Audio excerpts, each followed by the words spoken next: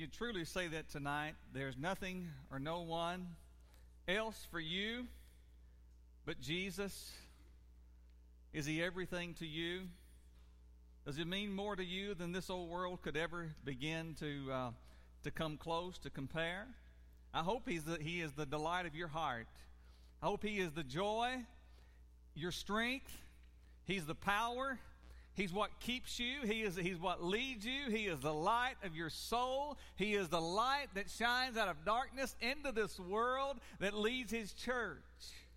I hope you've been enlightened by the Lord Jesus Christ. And I trust that you have, because most of you are church members here, so I believe that you are. But we're delighted to be in the Lord's house again tonight. It's a joy to have the opportunity to bring a message. The title of our message tonight is The Opposition of Christ. Now, we as believers, we all know that there's opposition in the world. We look into the news media and we see opposition on every side. We see that there's a spiritual battle going on between right and wrong, good and evil. We see darkness in high places. We see the mothers that are demanding their right to murder their children. And this sounds cruel, but it's the truth. I don't want to water it down. It's the truth. We see people who just determine one day you can be a girl, the next day you can be a boy. This is insanity. This is insanity. And these intellectual, high-class, educated people are supposed to try to convince me and you that we're the oddballs, that we're the one who have a problem. But the truth is, they're nuts. They're evil. They do not have God in their hearts. They don't know Christ as their personal Savior. And we're going to get on this tonight, talking about some people who don't know God. They don't know the Lord Jesus Christ. They have not been regenerated. They have not been renewed. They're still walking in the darkness of this old world. They're dead in their trespasses. They wouldn't know the truth if it hit them between the eyes. That's why we step back and we listen to the debates. We step back and we watch the news cycle. And it's ludicrous at what they're trying to sell you and I, the church, today. And they do their very best to divide the family, to divide the husband and the wife, the men and the women. They're bringing race against one another. They're trying to divide, to devour, and to destroy. And that's what Satan came to do: kill, steal, and destroy. So, in my mind, I can't imagine any mother, for any reason, wanting to take the life of her unborn baby. I don't apologize for that, but in my mind, church, we can't support that. I'm not going to get political tonight, but let me tell you, there is a clear choice between right and wrong, and we have to choose what we believe the Lord Jesus Christ would have us to do. And so tonight, I'm glad to say that I believe the Lord Jesus Christ chooses life, and I choose life, and I believe you choose life tonight. But let's not be fooled by the world.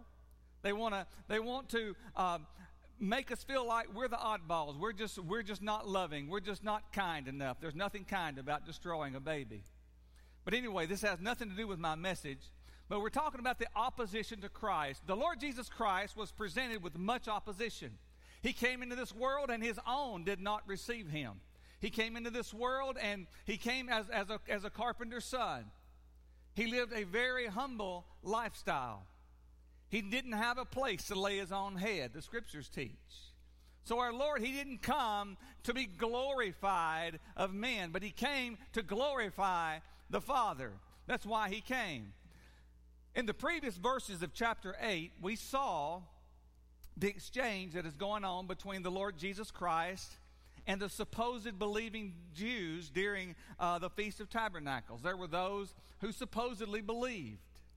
And their claim was that they were not only Abraham's physical children and spiritual children, but they went on so far as to say that we are the children of God. We're the true children of God. And we find in this discourse that a true disciple of Christ will abide in His Word. Pastor Steve was talking this morning. You want to hear a voice from God, get into His Word. That's where we need to abide. That's where we need to be. You want to know God? Get into His Word. You don't have to ask me. You can ask me, and I'll tell you the best I can, but I'm going to point you back to the Word of God. That is the place to begin, and that's the place to end. If you want to know God, go into His Word. That is the place to go. The one who habitually commits sin is still a slave to sin. That's what the Bible teaches. We're still a slave to sin. If we continue on in the same old sins that we've always lived in, we're still enslaved to sin. It's only the Son of God who can make one free. It's only by the blood of Jesus Christ that anyone can be made free. And that one is said to be free indeed, according to the Scriptures. Now we find that there is no benefit and there is no advantage, and we know that in this church there is no benefit or advantage to being a Jew or being a Gentile. We know that the Bible teaches that there is no Jew or Gentile ultimately, but those who claim to be the true children of God were in reality true children of Satan, is what we find here. These Jews who claim to be children of God were truly children of Satan. Despite the belief among these self-righteous Jews, like everyone else, must come to hear and must come to heed. We can hear, but we got to heed. They must come to hear, must come to heed the truth of His holy word. In fact, Jesus clearly states in no uncertain terms that he who is of God hears the words of God. But in contrast, they who want to do the desires of the devil, there is no place for Christ's word in them. Those who desire to do the works of the devil, in this case, their father, then the word of God, they couldn't hear the word of God. They couldn't heed the word of God. They couldn't respond to the word of God because their desire was to do the work of their father, the devil. There was no place for Christ's word in them. That's why he is receiving so much opposition. They were opposing Christ. Any religion that you want to bring up, there is no opposition to it like it is to the Christian faith. Doesn't make any difference. If it's Buddha, doesn't make any difference if it's Muslim. They do not see the opposition that Christ's church sees today. Now, needless to say, these people, they have a come to Jesus moment here. The Jewish leaders, they were becoming increasingly agitated. They were becoming infuriated by the words of Jesus. Jesus' words were outrageous, and they were repulsive to the offspring of Abraham. These were pagans. These were agnostics. They were infidels of their time. And we have infidels of this time as well. They were appalled. They were appalled by the teachings of the Son of God. And so are these in the world today. Now, when Jesus exposed the true spiritual condition of these apostates, church, there are still apostates in the world. There are many of them today. The Bible teaches that there are many false believers. There are many false witnesses among us. There are many false teachers among us. But Jesus exposes these people's true spiritual condition. They were in an apostate hypocrites, and we find that they were actually the enemy of God, the very God that they claimed was their father. And Jesus even openly declares to them to be children of Satan. You are children of Satan. See, like their father, the devil, they are liars themselves. They're murderers in their hearts.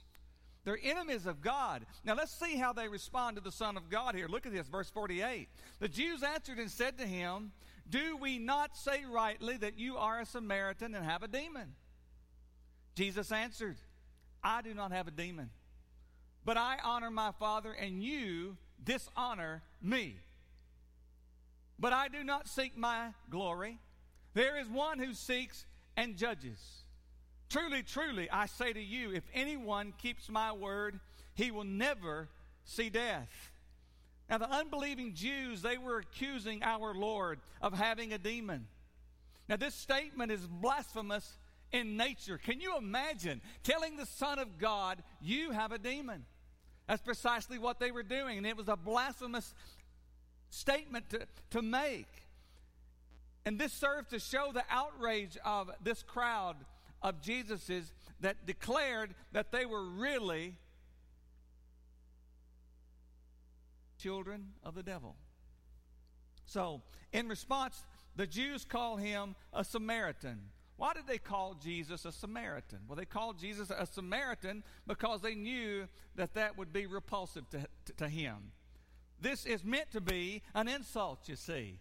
To call him a Samaritan was to call him something that they despised to be themselves. They themselves despised the Samaritans, and they saw them as physical and as spiritual half-breeds.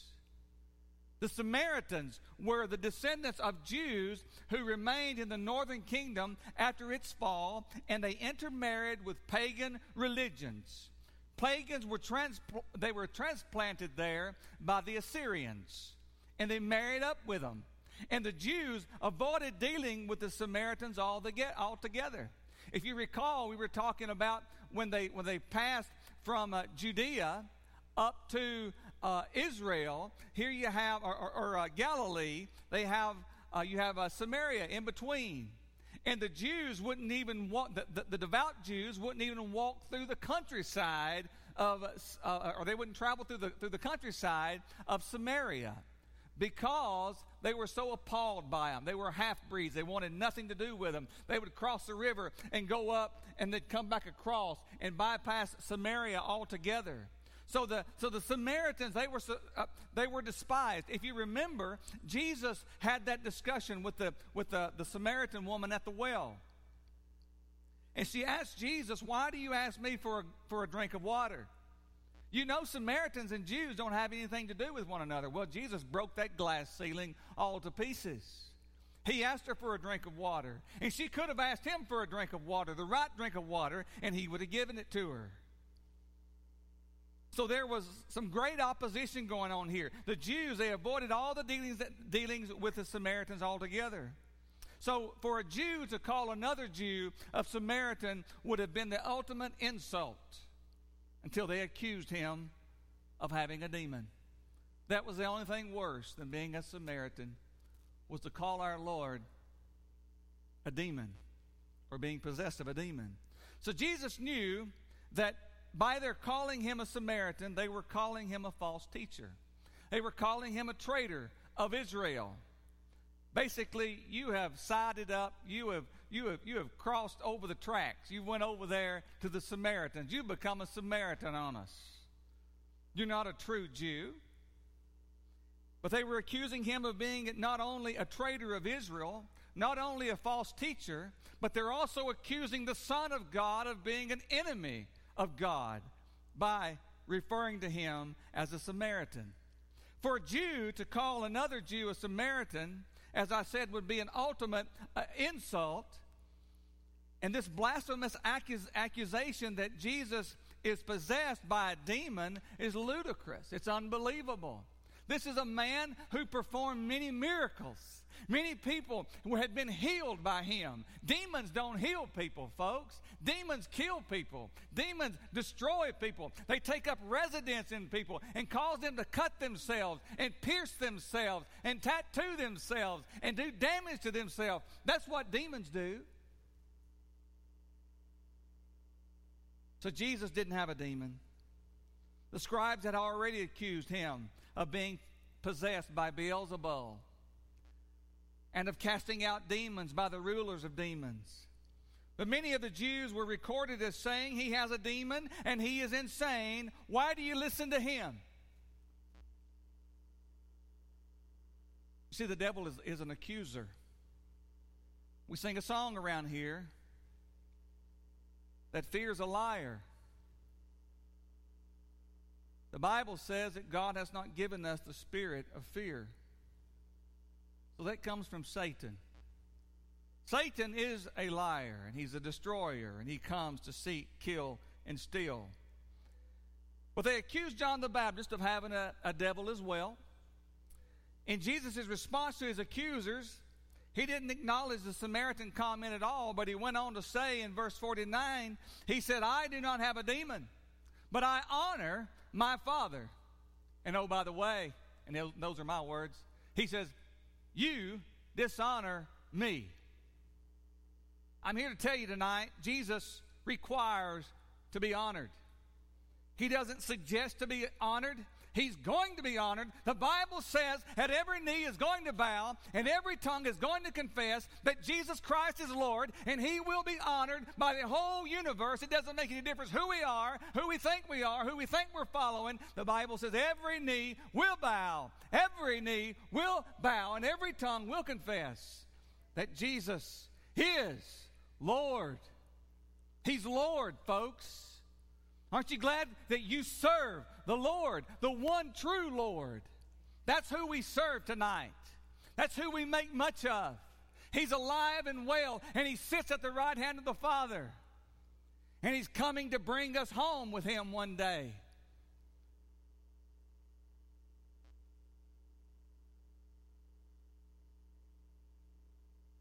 Having been called a Samaritan, and by being accused by them of having a demon, the Lord Jesus, he clarifies what's really happening here.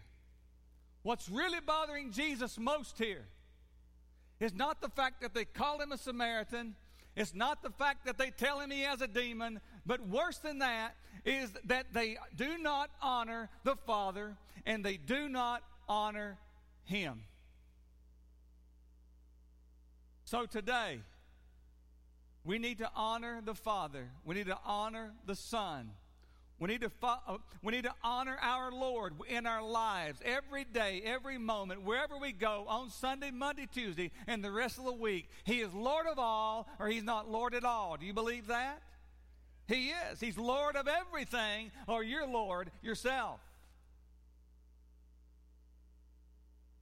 But it was Jesus who fully honored the Father. He honored the Father completely. It was a voice that came out of heaven that said, this is my beloved Son, in whom I am well pleased, down by the river of Jordan. Jesus honored the Father, while a person who is possessed by a demon could not possibly honor the Father. The Lord said to them in verse 50, but I do not seek my glory. There is one who seeks and judges. You see, our Lord, he left the splendor of heaven. You know this. This is Christianity 101. Our Lord Jesus left the splendor and the glory and the radiance and the beauty and the perfection and the peacefulness and the rejoicing of heaven. He left that place. He left his place of divine glory. He didn't come to this earth to be glorified, but he came to be an example to show us how to honor the Father. But he came and he took on dying flesh, and he knows what it is to suffer. He knows what it is to be lonely. He knows what it is to feel rejected. He knows what it is to be abused and ridiculed. We know just a little bit. But he knows fully, I would have never left my place of splendor to come to a world to suffer. And you wouldn't either. But he did. By choice, he did. He didn't come to seek the approval of humanity. He didn't come looking for the approval of man. He came to do what the Father had given him to do. But he didn't come to seek and save those who were sitting in darkness. Or he did. He came to seek those who were sitting in darkness. That would have been you and I prior to Christ's coming. We would be sitting here in darkness. We would have no idea how we were going to overcome this curse, this fall of man that is cursed to die. And we know that there's a grave that just lies just a little ways down the road for each and every one of us. But we know that through Christ, that is not the end. That's only the beginning. We know that death is a doorway to glory. We know to depart from this life is to be with Christ for all of eternity. Put a price tag on that. You can't. That's wonderful. It's wonderful. This is not a man who seeks his own glory. While we were sitting in darkness, he came to take on the sins of many. He did. He came to redeem his people from slavery of sin. You see, without the blood of Christ, without the sacrifice that he made, and without him being the Redeemer, and without him being the one who satisfied the anger and the wrath of God, we would still be sitting in darkness, and we would still be a slave to sin, and we would still be doomed to death and ultimately hell. That's where we would be heading. But instead, we can stand beside the casket of a loved one who knew Jesus Christ as their Lord and Savior, and we can ultimately rejoice. Though the tears flow with sadness because we lost them in this life, we know that they're in a far greater place. We was at a funeral yesterday where someone who had cancer. They'd been battling cancer for a long time. They had a heart condition, had been battling that for a long time. Had diabetes, had been battling that for a long time. They were taking some heavy-duty chemo and were really sick, really, really sick. But he's no longer in pain. He's no longer suffering. I remember Miss Holly coming up and asking the church to pray for her. The tears flowing down her face, and she wanted to live. And how we earnestly prayed, and how we grieved that we lost her. But we know that she's in a far greater place. That makes all the difference. You can't put a price on it. It's priceless. What Christ has given us is glorious. What lies ahead is beautiful. It's beautiful. And it's eternal. And it's going to last forever and ever.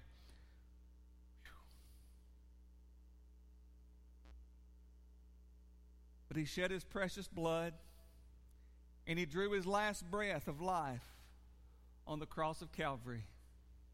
On Calvary's cross 2,000 years ago, let us never forget the man who laid down his life for you and me. The nails in the hands and in the feet, the crown of thorns placed upon his head, the scarlet purple robe that was put on him as mockery, and they beat him to a bloody pulp. No greater love has any man than he that is willing to lay his life down. And Jesus did that. There's no greater love that anyone could do for you than that. Mama couldn't do it for you. Daddy couldn't do it for you. But Jesus ultimately did it for you. And that settles it once and for all. We've got heaven in sight, church. It's in sight. We won't have to stand up here one of these days and preach about heaven and tell you, get ready for heaven, but we'll be there. Ain't that good? We'll be there.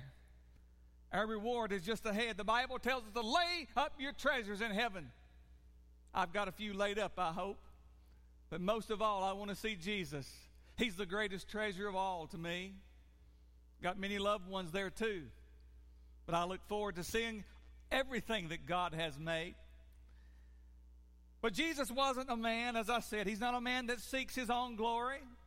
But he's the good shepherd, and he emptied himself of all but love for his sheep. He emptied himself of everything, of his divine glory of heaven, and he died a gruesome death on the cross of Calvary because of love. Because of love. So although Jesus didn't receive honor from man, there is one, the Bible says, who seeks honor for the Son. Yes, there is one who seeks honor for the Son, and that is the Father. And the Bible says that he judges. And the Father, he judges rightly. And you know what?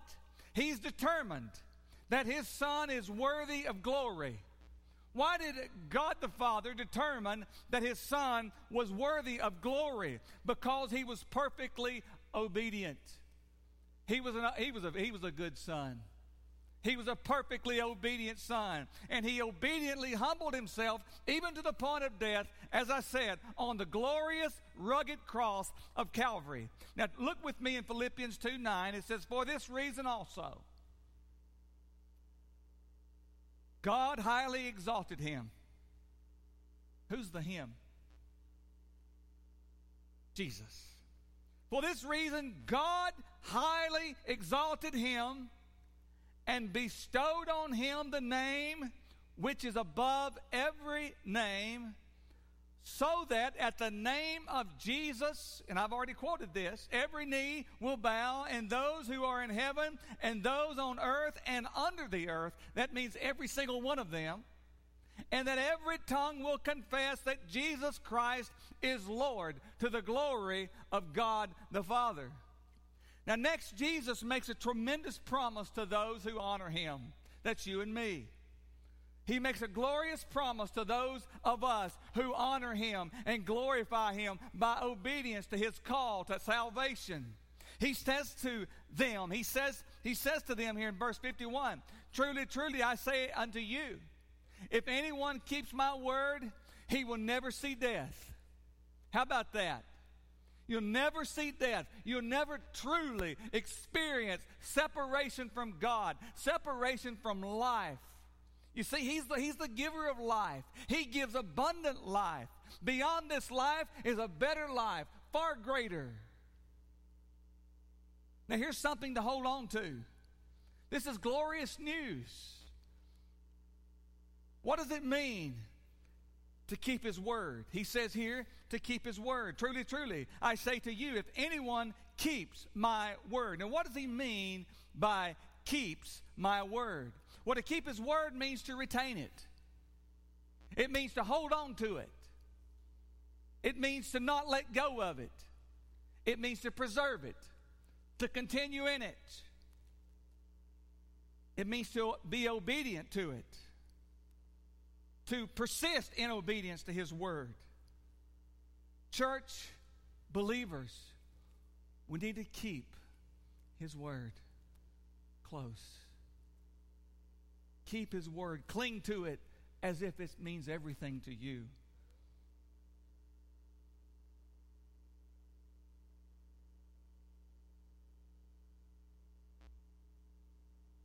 You know something? It's only a child of God who keeps his word. If you ever wonder if someone's a Christian or not, watch their life. It'll show up. Those who keep his word, it'll show up.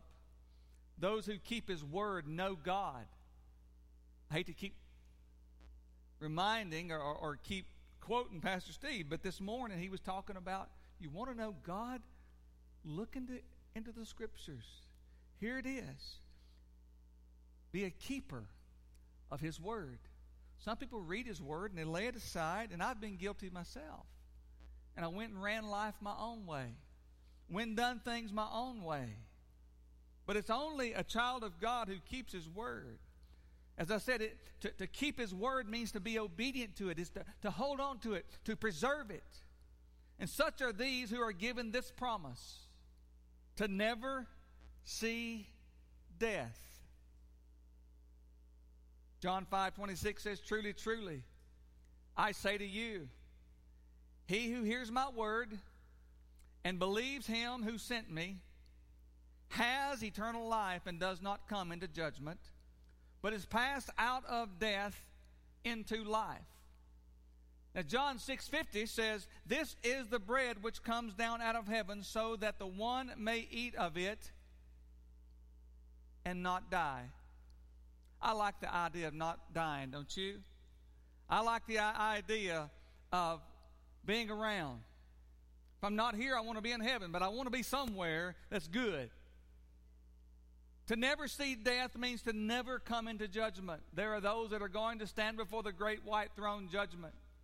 And that's not anywhere that we want to ever be. The church won't be in the great white throne judgment. We will be before the bema seat of God, but not the great white throne judgment. But the Bible teaches that we'll never come into that kind of judgment as believers, to never be separated from God. And it means that we'll be alive forevermore. Congratulations.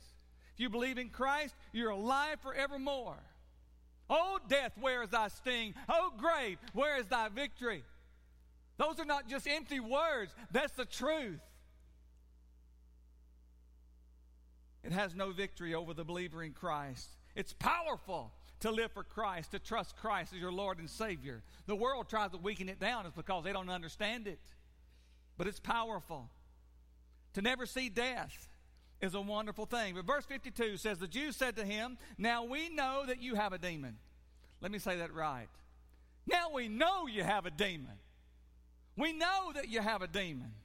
Abraham died and the prophets also, and you say, if anyone keeps my word, he will never taste of death. We know you have a demon now. You proved it. Again, we hear the blasphemous utterances of these pagan men who just earlier claimed to believe. They just earlier claimed to be children of God. These are these that claim that our Lord is a demon or he's demon possessed.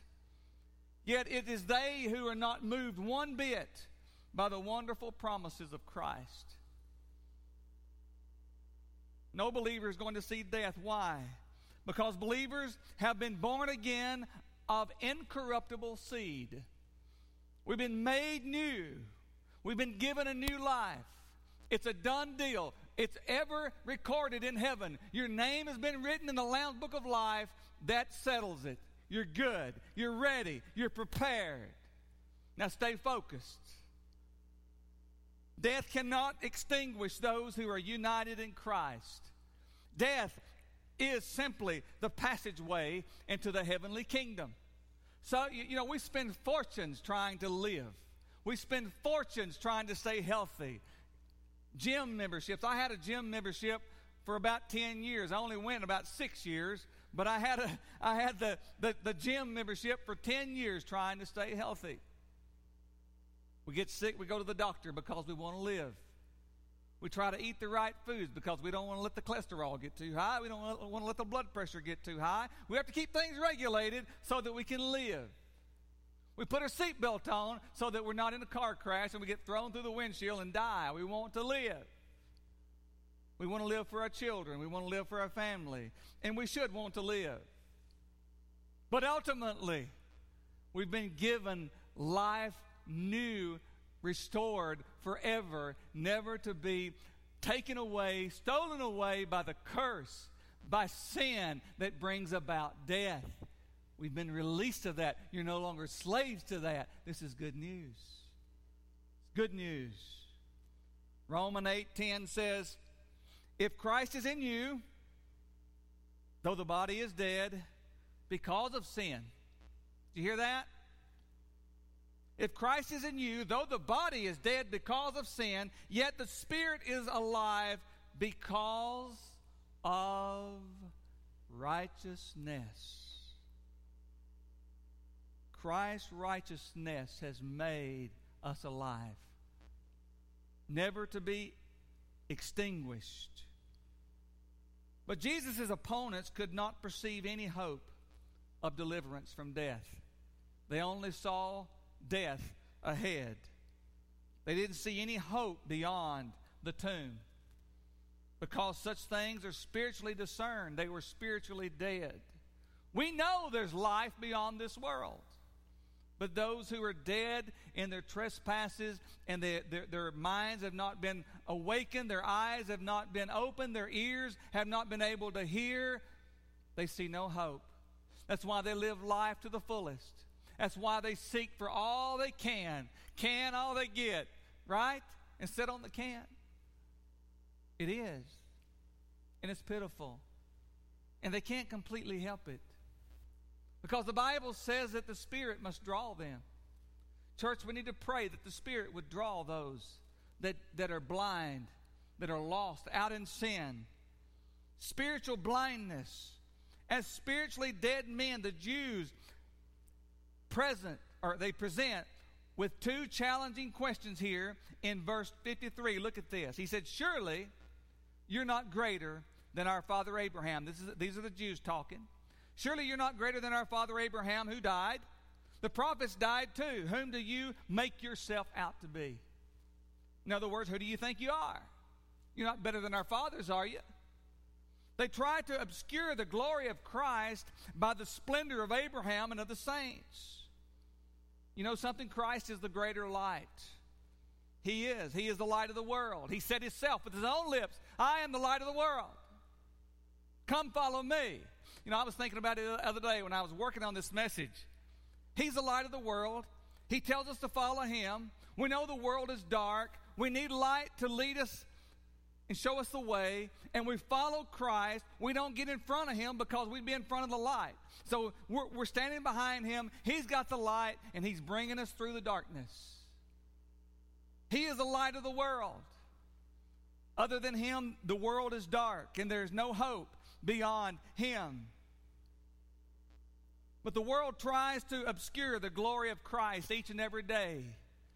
By the splendor of Abraham and of the saints here, these men were trying to do that. Christ is the greater light, as I said, and he is the light of the world. In fact, men sit in complete and utter darkness. Did you know that?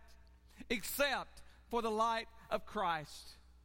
If you believe in Christ tonight, believe this. It's because he awakened you to the truth. You're not here because you're a good person. You're not here because you're a good little boy, a good little girl. You're not here because you have good morals. What draws you here is the Spirit of God. What brought you to a place of repentance was the Spirit of God. That's the gift. There it is. We could not want this gift if it weren't for his Spirit drawing us. Does that make sense? Y'all believe that? I know you do. But his Spirit draws us, and that is the gift that he's given us. Now, John the Baptist, the last of the Old Testament prophets, Jesus said there is none greater than John the Baptist. Remember that? So there's none greater than John the Baptist. And John the Baptist testifies of him of Christ in John 1:26. John answers them saying, he said, I baptize with water, but among you stands one you do not know. It is he who comes after me, the thong of those sandals I am not worthy to untie. You see, that John the Baptist had given testimony of the greatness of Jesus. And these men knew it. These Jews knew it. They had heard of the great miracles. They heard his words of wisdom and truth. Yet they found accusation against him. Falsely so. After his submersion in the river of Jordan, God the Father, he spoke from the portals of glory, and he said, this is my beloved Son, in whom I am well pleased. He didn't say, I'm kind of pleased with him. He didn't say, oh, he's a pretty good boy. He says, I am well pleased. And it was an audible voice. It could be heard. Even with the signs that he performed and with his great words of wisdom like no other man has ever uttered, mankind with hardened heart and rebellious hearts, they reject Christ. 2,000 years later, they're still rejecting this man named Jesus. They're appalled at him. He is grotesque to them. They become completely agitated anytime you speak of him publicly. That lets us know we're on the right track.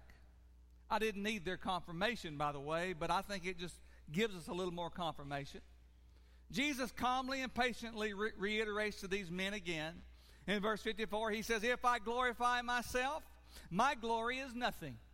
It is my Father who glorifies me, of whom you say he is our God. Now, throughout the Gospel of John, we find that the Father sent his Son. We know that the Father sealed his Son. And we know that the Father taught his Son. He commanded his Son. And he bore witness to his Son. We know that he loves his Son. We know that he delights in his Son. And yes, he honored and he glorified this man, his Son, Jesus. And of course, Jesus honored the Father in every way possible. completely obedient to him. Now, the claims that Jesus made were not those of a person who's demon-possessed. The glory of Christ was not that of a demon, but that of the Son of God. His glory was by his eternal relation to his heavenly Father, the very one of whom the Jews claimed he is our God. That was nonsense. He was not their God. There are many today. I don't know if y'all watched the debates of the night, and I won't get political, but if you watched the debates, there were some that said, we have faith. We have faith. How dare you question my faith? What's your faith in? That's the real question. What is your faith in? Who you believing in? It doesn't matter that you have faith in just any old thing. If it's not in the Lord Jesus Christ, you just will not have no faith at all. It'll do you no good. It will prove not profitable. But when you hear someone say, I'm a person of faith, listen a little closer. Listen a little closer. Who do you have faith in? I have faith in different things, but there's only one that I have true faith in, and that's Christ, in Christ alone. But it was nonsense that while they claimed to know God, they were using blasphemous words of rejection of his very Son. Now I'm about to wind down. Now what does Jesus do in response? Jesus plainly points out the obvious to these children of Satan by saying in verse 55, and you have not come to know him, but I know him. And if I say that I do not know him, I will be a liar like you. These are strong words. But I do know him, and I keep his word. Many today, like these Jewish leaders, are delusional. They claim to know Christ. They profess to know God. But in reality, they deny him and are enemies of his. Because their desire is of their father, the devil. So Jesus pressed them. Even though their blood was boiling with anger, the Lord pressed them anyway. And the Lord refused to back down or deny that he knew the Father. He knew they were lying, and Jesus didn't back down for a second. For if he denied knowing God, he would have been a liar the same as they were. He would have made himself out to be a liar, but he knew him. And Jesus knew the Father in a profound and eternal oneness. He knew the Father perfectly, as only the Son of God can. So although they were rejecting Jesus, Jesus pointed out in verse 56, he said, your father Abraham rejoiced. He rejoiced to see my day. Your father Abraham was looking forward to see my day. He saw it and was glad. Abraham saw in his son Isaac the beginning of God's fulfillment. In his son Isaac, he saw the beginning of God's fulfillment of his covenant with him, which would culminate in the coming of the Messiah. The Messiah was due to come, and Abraham rejoiced. He was glad in it. In fact, we find that Abraham prophetically saw, and he welcomed Christ. He welcomed the day that Christ was to come. He stated it here in Hebrews 11:13, or actually it's recorded here in 11:13 that it was stated in the old prophets. It says, all these died in faith, having received the promises, by having seen them at a distance, having welcomed them from a distance, and having confessed that they were strangers and exiles on this earth. I hope that you can see the promised land from a distance. I hope that you can see the joys of the Lord from a distance. What keeps you hungry? What keeps you thirsty? What keeps you searching? What keeps you longing and looking for the coming of Christ? Because you know that just beyond this world, just on the other side, there's something far greater.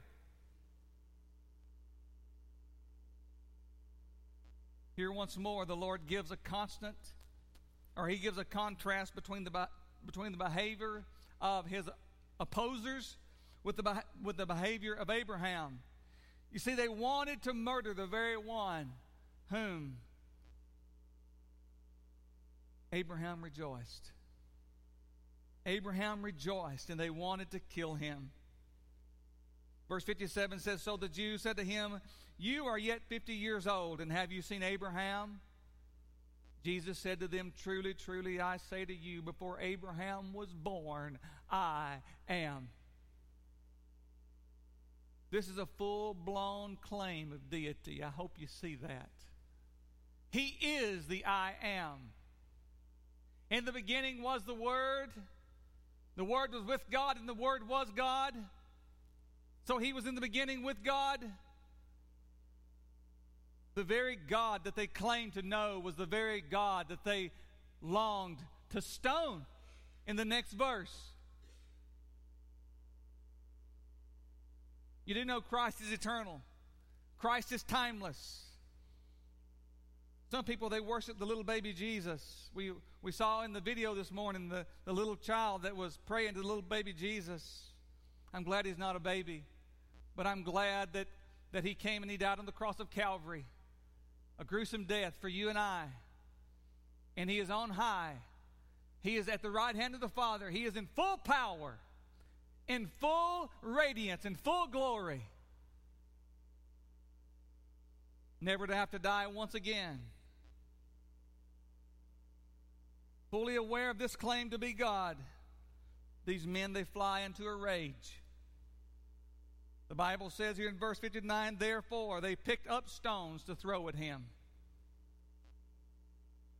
But Jesus hid himself and went out of the temple. We see the same outrage today. Let not your heart be troubled. You believe in God, believe also in me. In my Father's house are many mansions. The very one that they wanted to stone. In his Father's house are many mansions. And he's coming again. Let us not lose sight of that. He's coming again, and he's coming for a prepared people. He's coming for his bride, you, his church. Are you glad? Are you anxious to see him? Do you long to see him? I believe you do. You look out over the world today. You look at the fields. They're ripe, but the laborers are few. We see people who are in desperate need for salvation, and they have no idea. They're lost and out in sin. And I believe in the coming generations, if Christ doesn't return at any moment very soon, that there's going to be a persecution upon the church. The churches are going to be persecuted. The Bible teaches that birth pains will take place, and ultimately we know that the end will come. Stand with me if you will tonight. Before we close or go to the Lord in prayer, I'd like to ask you guys, if you have I've still got some names that I wrote down last week, and I like mentioning names in prayer. The Bible